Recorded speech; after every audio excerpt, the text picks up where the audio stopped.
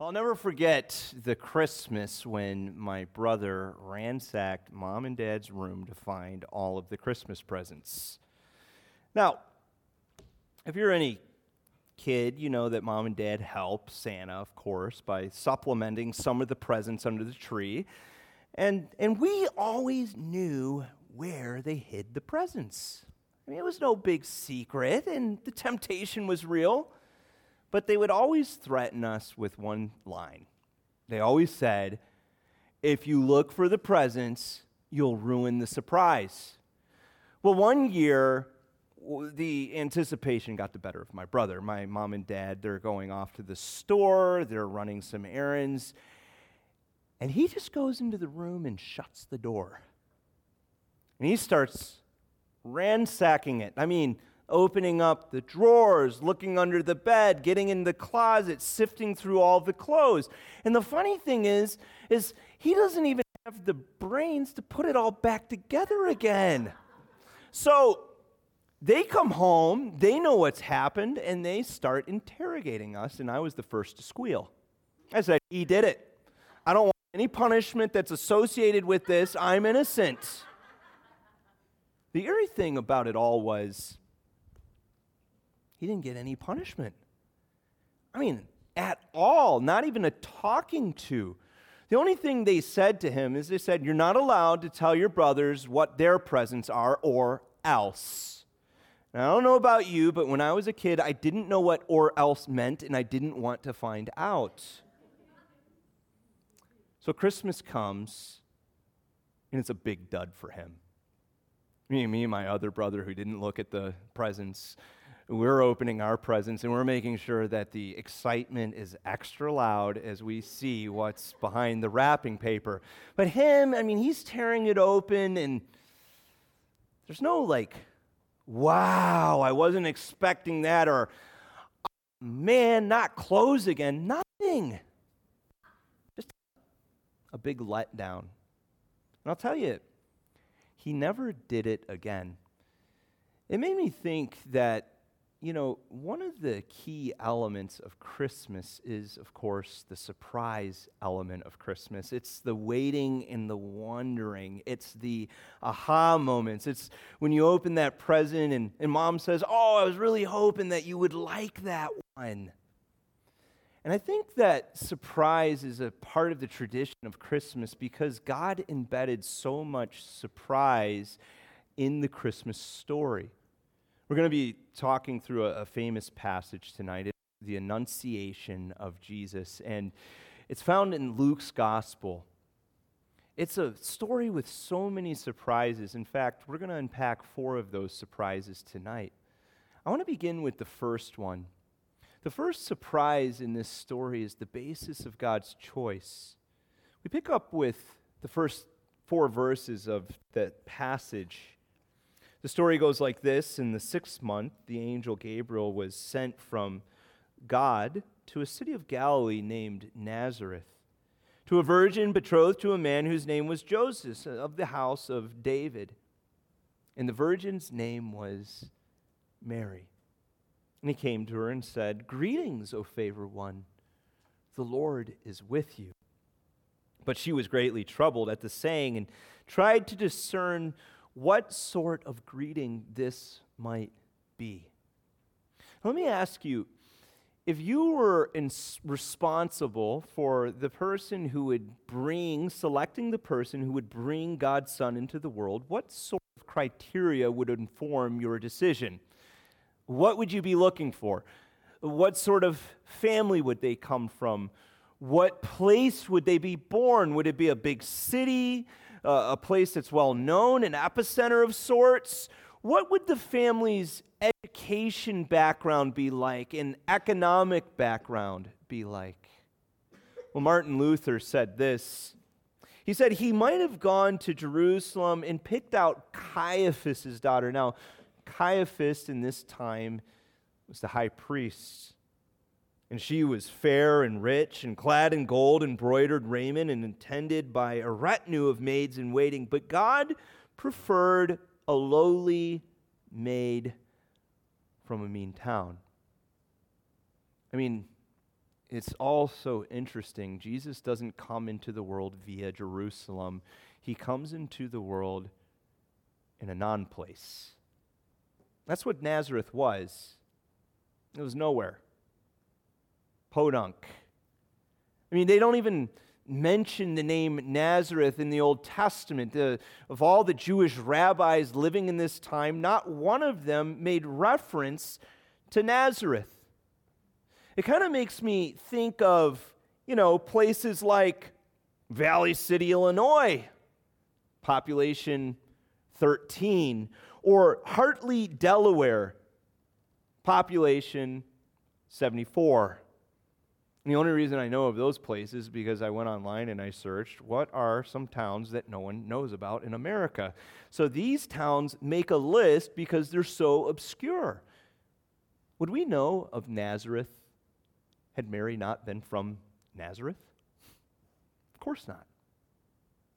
And think about this. From all indicators, had Gabriel never visited Mary, we wouldn't know about her either. And she would have went on and married Joseph and would have had numerous poor children. They probably never would have went very far from their house, maybe just a few miles, if that. And she would have been like thousands or millions of others, basically nobodies from nowhere who no one would remember. But Gabriel says to her, he says, "You are a favored one." Now, really, to understand the weight of the meaning of that statement, you have to understand that Mary is not favored because there's something intrinsically special about her compared to anyone else in the world at this time. Now, if you look at Mary's story, you realize that she's really just this inexperienced girl. She may have been 14 or so years old. We don't know the exact age, but we know she was particularly young. That was the custom of the time. So she hasn't really lived much of life to do anything big or grandiose for God. No, the surprise in all of this is that Mary gets God's favor because God loves to lift up the lowly and the humble. She sang about this later in her Magnificat. She said, "My soul magnifies the Lord. My spirit rejoices in God my Savior, for he has looked on the humble estate of his servant. For behold, from now on, all generations will call me blessed," and they will call her blessed because of all the billions of women who have lived in history, only one, only Mary, would carry the Son of God and nurse him. Now, what I love about this surprise, just imagine if God had chosen the normal route. What if he based his decision of the mother of Jesus based off of money, class, competence, notoriety? Well, if God had gone the normal route, then God would have really only responded to the 1%, to the very, very few. Jesus would have just been another unobtainable elitist that most of the world could not relate to. But by choosing Mary, God went to great lengths to show that he cares about the little known, the forgotten, the undesirable, the nobody. That's what's incredible about God's grace. He knows the places where no one else knows. He cares for the forgotten people that no one else thinks about. He came to the world. He sent his Son into the world to that ordinary, lowly place called Nazareth so that all people might know that there's salvation in this Son. Now let's take another look at one of the surprising features of this story. We go to the nature of Jesus as described by Gabriel. He says, "Do not be afraid, Mary, for you have found favor with God, and behold, you will conceive in your womb and bear a son, and you shall call his name Jesus, and he will be great. And he will be called Son of the Most High, and the Lord will give to him the throne of his father David. and he will reign over the house of Jacob forever, and his kingdom there will be no end. Now, as we begin to unpack this first, think of his name, Jesus. The name Jesus meant Savior. It's a very common name, actually, for boys in this day and age. But as you begin to unpack what Gabriel's saying about Jesus, you become aware that he's unlike any other boy who has ever been born. He says that he will be great. Now compare that to what Gabriel said of John the Baptist earlier. He said of John the Baptist that he would be great in the sight of the Lord. That means that because of God, John the Baptist would be great because of what he does on God's behalf. But Jesus, the Bible says, will be great in his own right, as in comparable to God, as in the Son of God.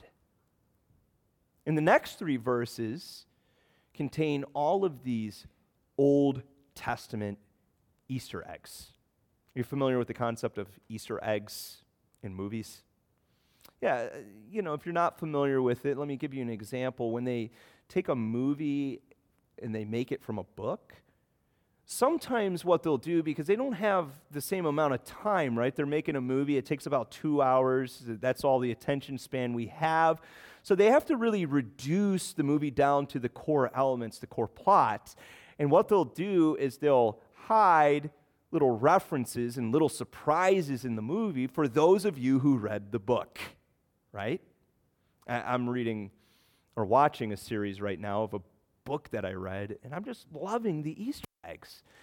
Now, the New Testament is full of Easter eggs of the Old Testament. As in, if you know the Old Testament, if you've read the Old Testament, you get all of these references that are made in the New Testament. And this is full of Easter eggs. Let me give you a couple of examples. He says that, one of them, that Jesus is going to fulfill the Davidic covenant. Now, you would understand that reference if you went back to 2 Samuel chapter 7. He tells him that he's going to rule forever. Now, you would get that reference if you went back to Daniel chapter 7. So many prophecies being fulfilled right now in just 3 short verses. This is what Gabriel's saying. Bottom line, you're going to become pregnant. The name of your son is going to be Salvation. He is going to be called the Son of God. Indeed, he is going to be the long-awaited Messiah. Now, Mary, being young and must have been overwhelmed at this point as Gabriel is saying these things. But I love the way Mary thinks. You see, she goes right to the logical question. If you look at Mary in the Gospel of Luke, you get a little bit of her personality. It comes out. You come to understand that she's this thinker, this contemplative spirit. It says in Luke a couple of times that she would ponder things and treasure them in her heart. She would hear something, she would mull over it, she would come to think about what is the significance of this. And this woman, who's probably got a pretty sound mind, asks the logical question. She says, "How will this be since I am a virgin?" That's a good question, Mary. How's that going to work? Now, Mary is not asking out of doubt. Zechariah asked out of doubt. You remember, he said, "How can this happen?" That's calling God's abilities into question. Mary's saying, "How will this happen?" As in, I can't conceive of a pathway for this to take place. I'm not married. I'm a virgin. And they didn't have a term back then called biology, but she knew how babies came into the world. So Gabriel explains it to her. He says, "The Holy Spirit will come upon you, and the power of the Most High will overshadow you. Therefore, the child to be born will be called Holy, the Son of God. And behold, your relative Elizabeth in her old age has conceived a son, and this is the 6th month with her who was called barren. For nothing will be impossible with God."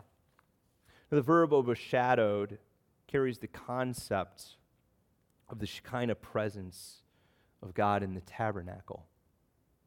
Now, that's a story from the Old Testament.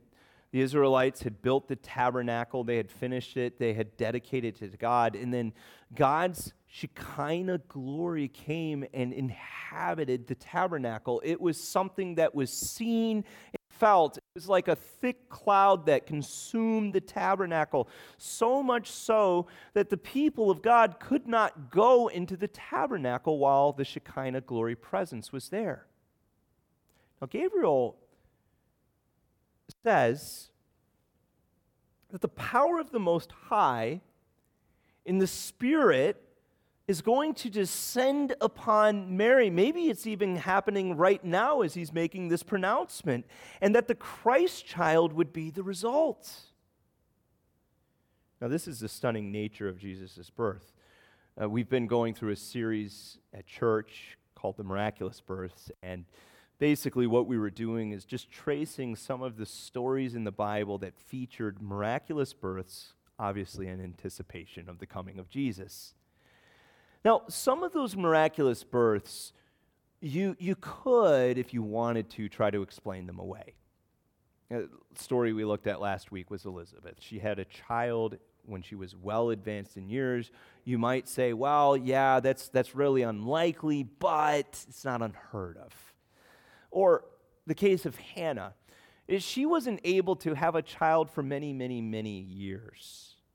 But then again, we all know someone potentially who couldn't have a child for a while, but then it just happened for them. But what about a virgin birth? Anybody know anyone that conceived through a virgin birth? No, you see, the whole point of the virgin birth is for God to showcase to us that there's only one possible answer for how this happened. I did it. Period. God had to make this happen. You see, we run a risk when we throw the miracles of the Bible out. The miracles of the Bible, again, are to reveal to us that God is at work. So when I dismiss the miracles of the Bible, I literally throw the baby out with the miracles. I dismiss the God of the Bible, and I shouldn't dismiss the God of the Bible because he spoke and worlds came into being. That's how incredibly powerful the God of the Bible is. He turns the laws of nature upside down because those laws are his laws. And the angel Gabriel says, with this God, all things are possible. There will be nothing impossible with this God. Why? Because he's in control. If he says something's going to happen, it happens. Because he's the one that made the rules, made the laws. Now, we should take comfort in that. Because if God can bring the Son of God into the world through a virgin birth, it also means that God can fulfill all kinds of other promises that he made, including in the Bible where he said that he would save people from their sins. Now, I don't know about you, but as I look at the world, and I look at the brokenness, as I look at how it seems like society and even people are spiraling out of control, I feel like I need to be saved. And as I look at the Bible, God has promised to do that through his Son. If he's the God who can bring Jesus into the world, if he's the God who can speak and everything comes into the existence, he's also the God who can save you and me. Now, we'll get more to that, but first, let's look at Mary's response. Because I don't know about you, but if I'm in Mary's shoes, I would have had a lot of questions besides the obvious. You see, I would have been like, Gabriel, when? When is this going to happen? You know, I've got a timeline in my mind of how my life's going to play out, and I'd love to know, when are you going to bring this about? I'd also be asking the question, Gabriel, you know people are going to be talking, like how is this going to work out without me looking really, really bad? I mean, I live in Nazareth. Everyone knows everything about everyone else. And there are people in this town that like to talk. I'm not sure, Gabriel, if I really want to go through with this. But Mary doesn't get into any of that. Listen to her response. She says, "Behold, I am the servant of the Lord. Let it be to me according to your word." It turns out from this story that there is just something special about Mary. There's a lot we can learn from her. In fact, she shows us the final surprise in this story, that there are really only two credentials God's looking for. We seem to think that God has a laundry list of credentials that he's looking for, that I've got to check all of these boxes, and then God will be pleased with me. But there's only two credentials, as we see in this story. The first is availability. The second is a responsive heart. So not the things that we tend to find so enamoring, not incredible talent, not charisma, not a laundry list of good deeds or a noble upbringing. Just two things: availability and a responsive heart. And that's the surprise of Christmas. The surprise of Christmas is that anyone can approach God if they come to him in the same way Mary did. I'm available and I have a responsive heart. And why does God care so much about my heart attitude? Well, I have a little object lesson over here, and maybe that would help us to understand this. See, what I have up here is just simply 3 glasses. And this is not a magic trick, because I'm not good at magic, so don't worry about that. 3 glasses. Now, the first glass, and these all represent different states of heart. The first glass is filled with grape juice.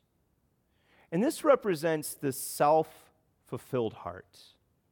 This heart's full. It doesn't perceive any need.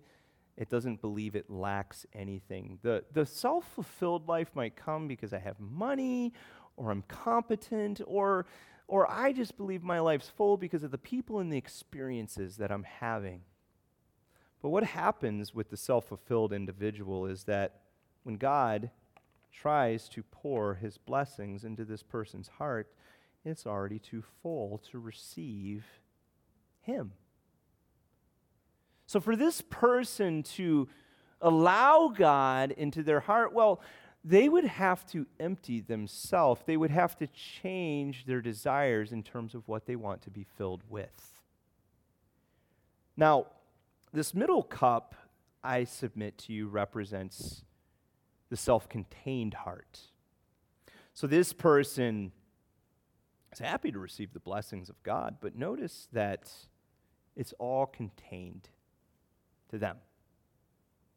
They'll take God's blessings, they'll read the Bible, they'll pray, but it never really translates into real-world trust for God, or real-world love for God, or real-world concern for others. This person in the Bible, the poster child for this was the Pharisee. It was all about them. Now, the last person is what I would call the broken person.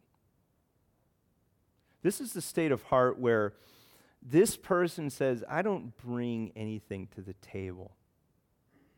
I know that I need a Savior. In fact, I welcome God's blessings of forgiveness and salvation in my life. And as this person receives the blessings of God, notice that those blessings pour out through their brokenness. This broken person receives the blessings of God, and they just can't contain what God's done in their life, and they want to distribute those blessings into the lives of others. And what I love about this person, look at the self-contained person, there's a limit to the amount of blessing that they receive. Kind of just stops after a while, but this person, because they keep pouring it out, can just keep receiving more and more of God. More than anything for you this Christmas, I don't want you to miss out on the surprise of his grace. God sent his Son into the world to be born of a lowly virgin named Mary, so that people could receive unlimited favor through this woman who received God's favor. She showed us the way to him.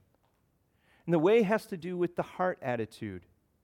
If you ever felt like God is distant, well, you learn from this story that if you turn to Jesus, he comes near. You are going to gain a right relationship with him. If you've ever felt that you're too broken for God to accept you, well, what we learn from this story is that when you turn to Jesus, God can make you whole. You might have something in your past where you say, I've done something so wrong that God could never forgive me. What we learn from this story is that with God, all things are possible. He can forgive even your past. And the way you turn to him is you have to be available and you have to be responsive from the heart. Let's bow our heads, and I just want to pray over you. Lord, I thank you for the message of Luke chapter 1, the story of Jesus is coming into the world. Thank you for the Virgin Mary and what she teaches us, of course, about the miracle of Christmas. But more than anything, we thank you for her son, Jesus. Jesus came into the world to live the life that I couldn't live, to die on the cross for my sins. And of course, he rose again from the dead. He conquered death, showing that he's the Lord of life. Lord, give us a responsive heart. Give us an open heart to this Jesus, that we might trust him, walk with him, and follow him. We pray this in your name. Amen.